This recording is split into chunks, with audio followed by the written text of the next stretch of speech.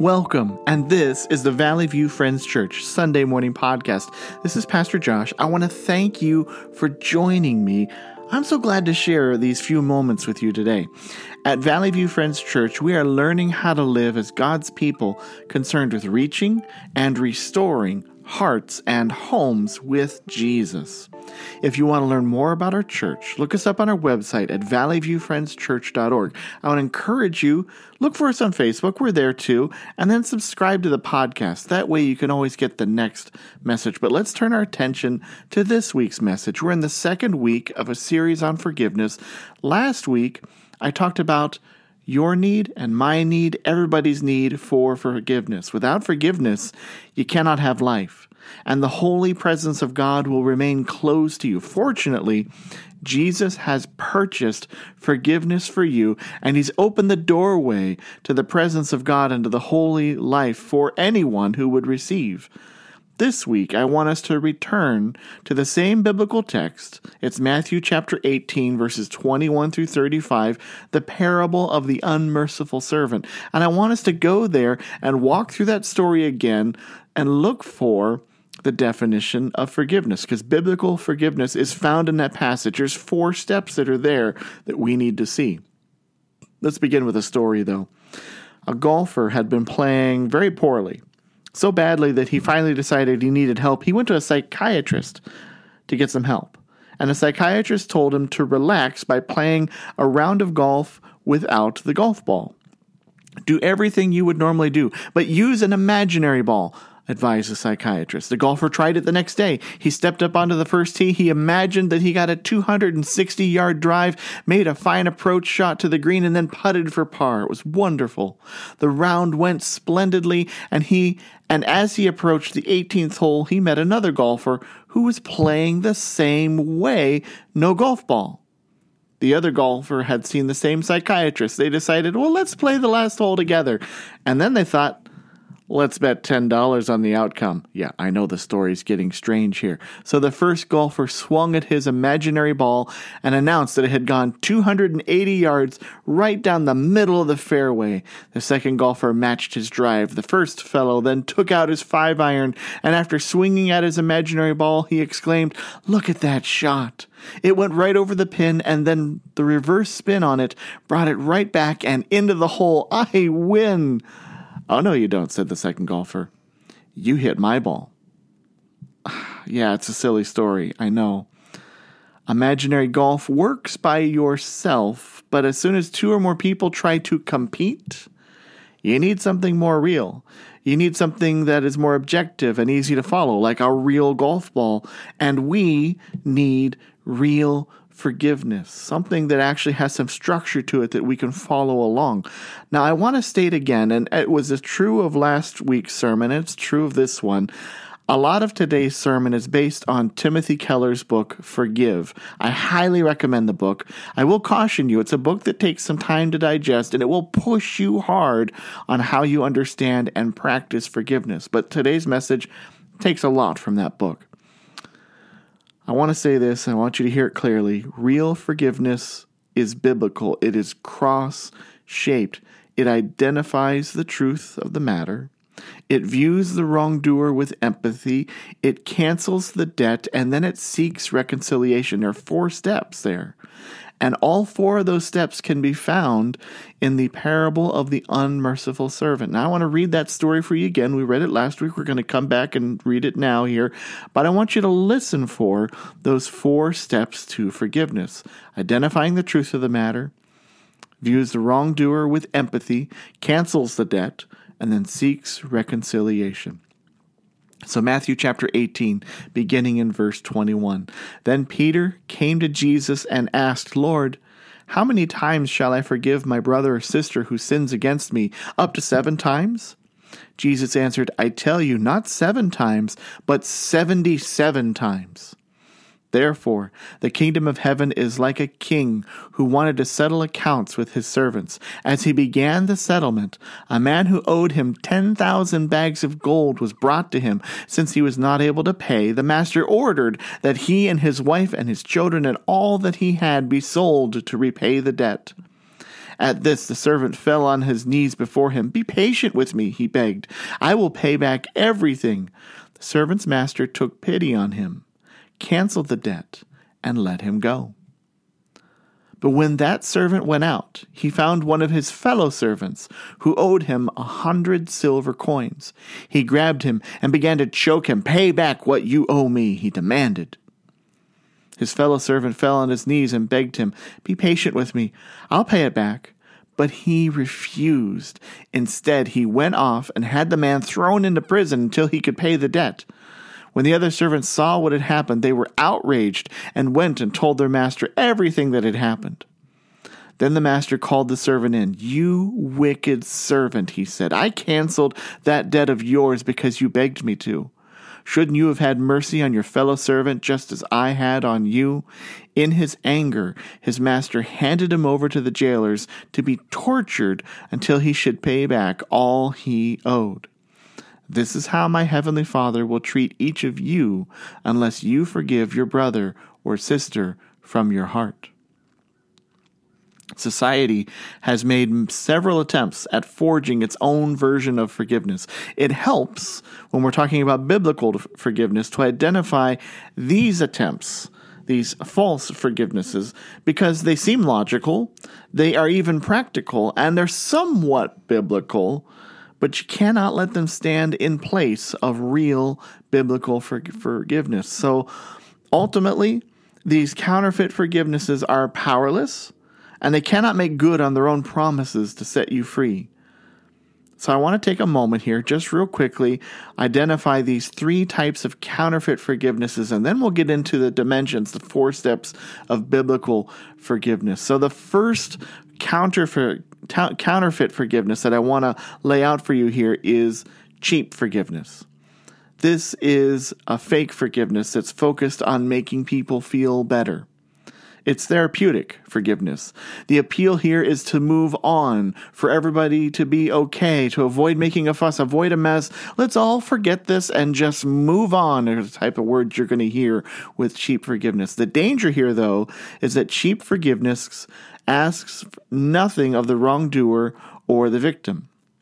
Cheap forgiveness is often used by the offenders or the abusers to coerce their victims to quickly and painlessly restore them to a position of trust. This sort of forgiveness allows abuse to thrive, and it permits sin to survive. Cheap forgiveness puts power in the hands of the wrongdoer. The second type of false or counterfeit forgiveness is earned forgiveness. Cheap forgiveness says forgiveness is owed. Let's just do it and get it over with. Here, earned forgiveness, well, it's earned. You gotta deserve it. It's focused on making the wrongdoer pay for forgiveness. The perpetrator is forgiven if and only if they are sufficiently sorry, if they beg, if they prove they've changed. The appeal here, why it's so attractive, is that it takes power away from the wrongdoer and puts it in the hand of those who are wronged. Our culture today is especially prominent when dealing with minorities, with ladies, with the poor. Anybody who's in a position that's perceived to have little or no power, they like this. Our culture likes this because it puts power in the hands of those who don't normally have it. There's another appeal in earned forgiveness. It's that in earned forgiveness, the wrongdoer has to show that they're reformed, that they've earned trust, that they've changed. But there's a danger with earned forgiveness. It's really more of a form of discipline than it is forgiveness. It's not forgiveness at all. At worst, earned forgiveness is ultimately, the forgiveness in it is given when the perpetrator has been determined to have been wounded sufficiently. You wrongdoer, you've paid enough. At best, it's an attempt to merit grace, to earn it. But for grace to be grace, it's got to be free. It's got to be an undeserved gift. Timothy Keller raises an important question, and he writes, "Is it right for the victim to be the only one who determines what the wrongdoer deserves?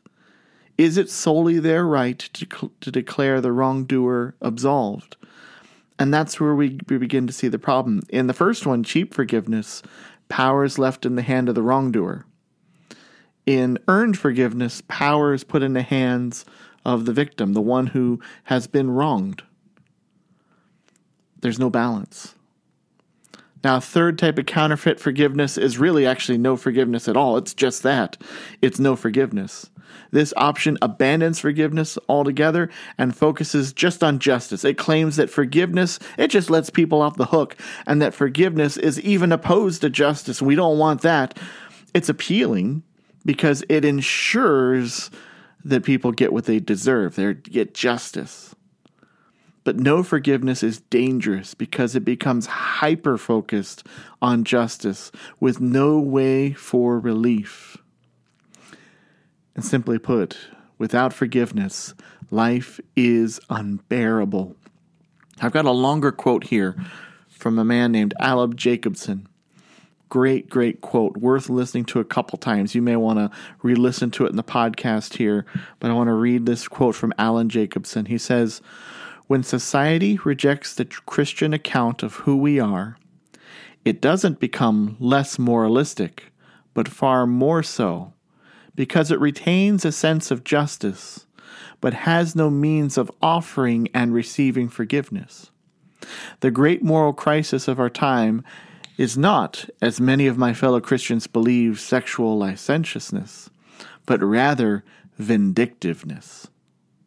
Social media serve as a crack for moralists. There's no high like the high you get from punishing malefactors. But like every addiction, this one suffers from the inexorable law of diminishing returns. The mania of punishment will therefore get worse before it gets better." There's a lot to think about right there. And I have to admit, I think I agree. When you really look at our society, vindictiveness is the sin that runs rampant, and we often call it a good thing. And yeah, I know a lot of people who get a pleasure out of pointing out wrongdoers. Have to admit, something that all of us, myself included, struggle with. So those are three types of counterfeit forgiveness: cheap forgiveness, earned forgiveness, and no forgiveness at all. But what about biblical forgiveness?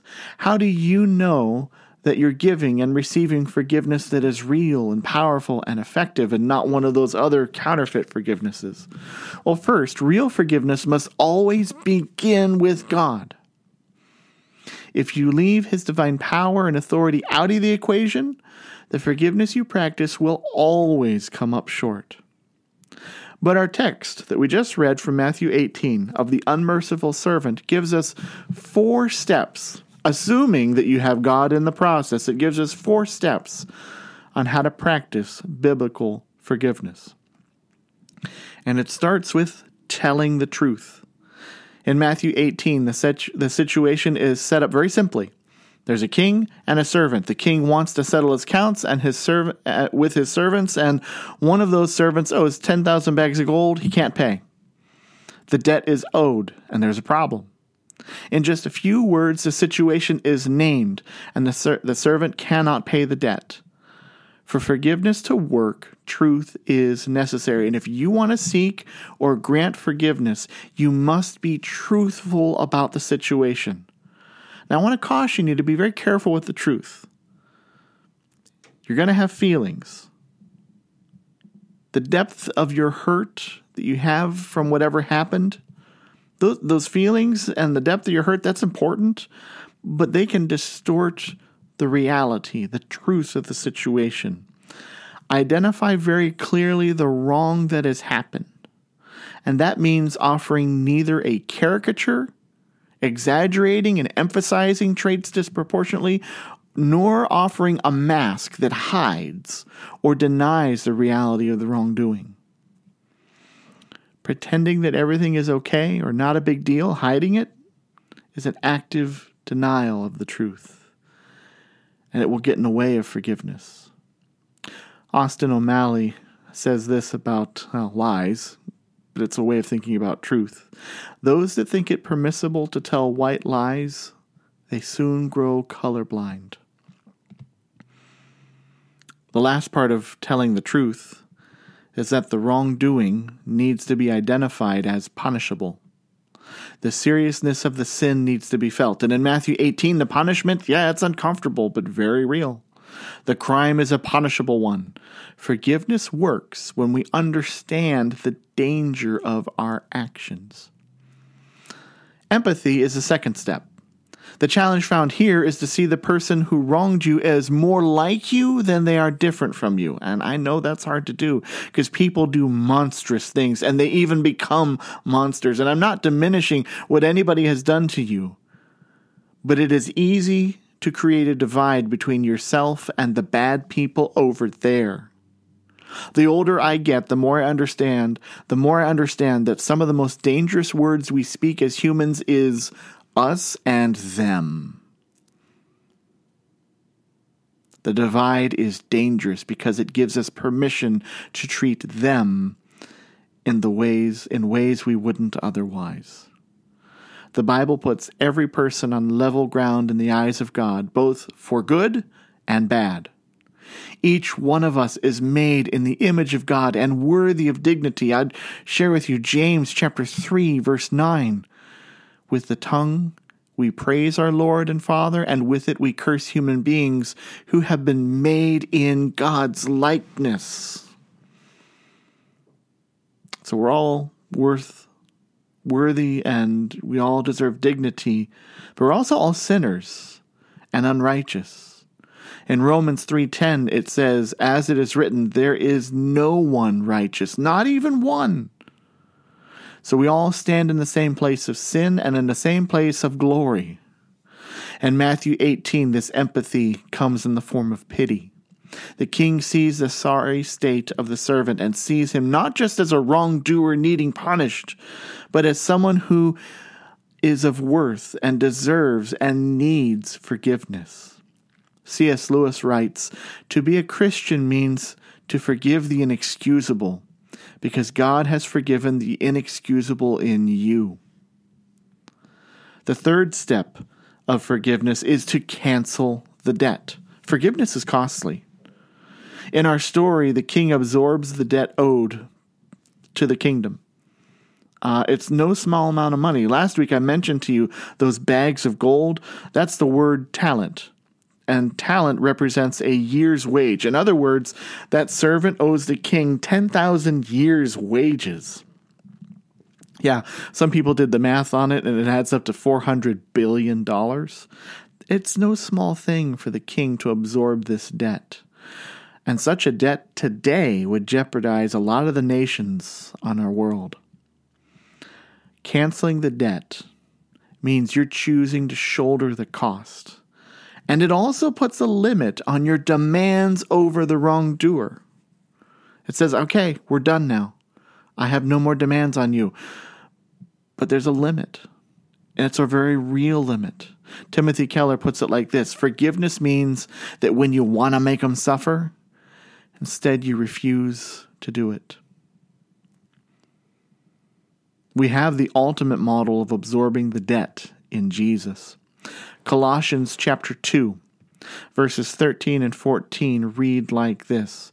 When you were dead in your sins and in the uncircumcision of your flesh, God made you alive in Christ.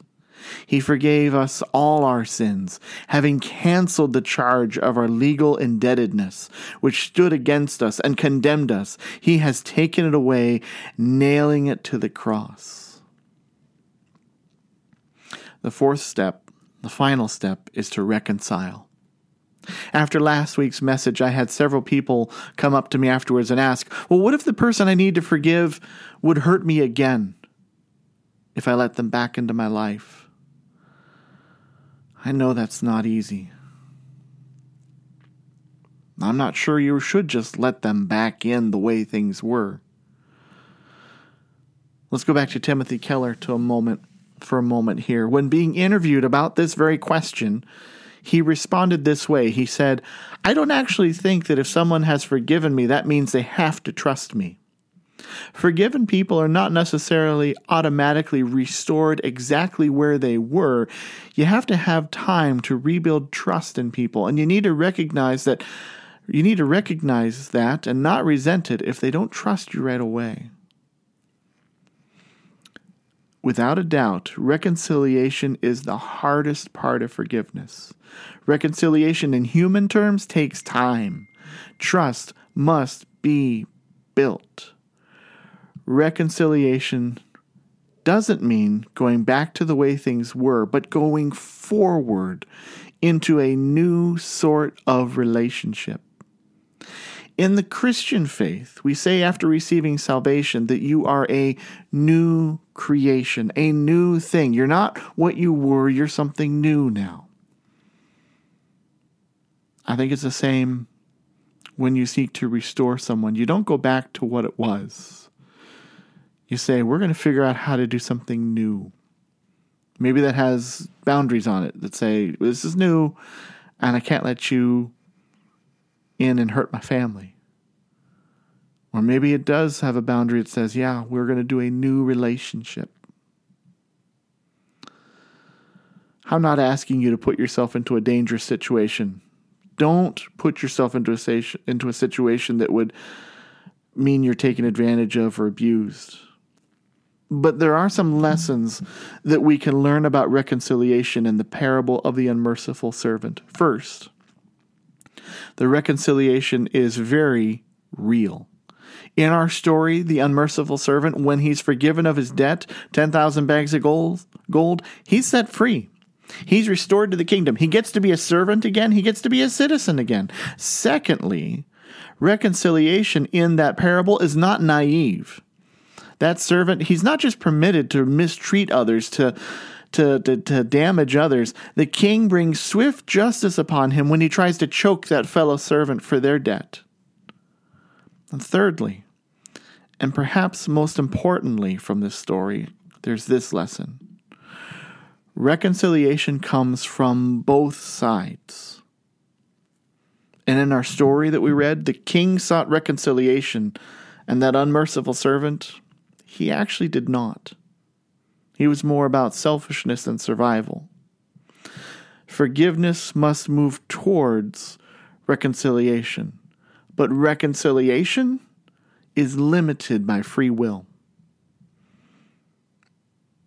You need to hear this very clearly. There's two sides to reconciliation. There's your part, and you will succeed in forgiveness as much as you are growing in your relationship with God, as much as you are keeping bitterness and anger out. If you're harboring it, bitterness and anger will limit how much you can reconcile with a person. Hebrews chapter 12, verses 15 says this, "See to it that no one falls short of the grace of God, and that no bitter root grows up to cause trouble and to defile many." God's saying, don't let that bitterness be in your life. Don't harbor it. It's going to get in the way of restoration. So there's your part you got to do. And if you're not willing to do your part, you're going to struggle in forgiveness. But there's also the other's part. Romans 12:18 says, "If it is possible, as far as it depends on you, live at peace with everyone." Now you might think that's a strange verse for me to read because it talks about you again. We're talking about the other, but now I mention you. Romans 12 calls you to live as much as possible at peace with everyone. You and I are reminded that we are often the biggest limit to restored relationships, but you can only control you in restoring a relationship and living at peace with someone. If the other one doesn't care, if the other doesn't change, if the other only seeks selfishness, there's nothing you can do. Timothy Keller writes, "Anyone who truly forgives is open to reconciliation, to the restoration of the relationship. That, however, is dependent on the response of the one who forgiveness is extended to." In our story, the king cannot make the unmerciful servant want to restore the relationship. But the king does everything possible to reconcile. The king makes sure that he is ready. And you, if you want to walk through the process of forgiveness biblically, you need to do everything possible on your part. That's the biblical example we are given in God. So you are going to have to speak truth about the situation.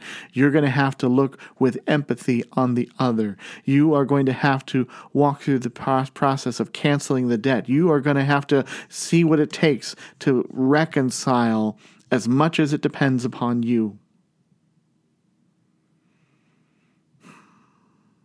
We've got an example in God. How does God work through the steps of forgiveness with sinners? Does he wait to even lift a finger until any old sinner comes to him and says, yeah, I think I could use forgiveness? Certainly not. Thank goodness God has not waited for us to ask first. God identified the truth of the sin. He has seen the sinner's perspective and taken pity upon us. He has canceled the debt by the power of Jesus on the cross, and he'll restore and reconcile his relationship with you, but that part does depend on you. But he's waiting and he is ready. Jesus has paid the price for your sins, and the question is will you receive that forgiveness? Will you be restored to him? God's done everything else up to this point. Perhaps this morning, you need to ask God to help you walk through the steps of forgiveness with someone who has wronged you. It's going to start with your own relationship with God. For most of us, we have to work on us. We have a lot of work that needs done in us. That's got to be done first. For my part, I need to walk with truth. I need to walk with empathy. I need to work on canceling the debt. I need to get myself prepared. And then, after I've done work with my relationship with God and then let God work on me, then I go to the person who wronged me. Will you do that with others today? Let's pray.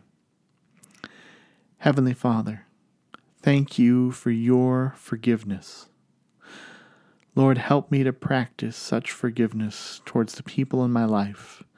Help me to do the hard work. Help me not to let a bitter root grow up in me. Help me to do my part to live at peace with everyone. Lord, it's my prayer that by practicing forgiveness, that Jesus would be glorified and that more and more would receive forgiveness through him. I pray this in Jesus' name. Amen. Go with Jesus.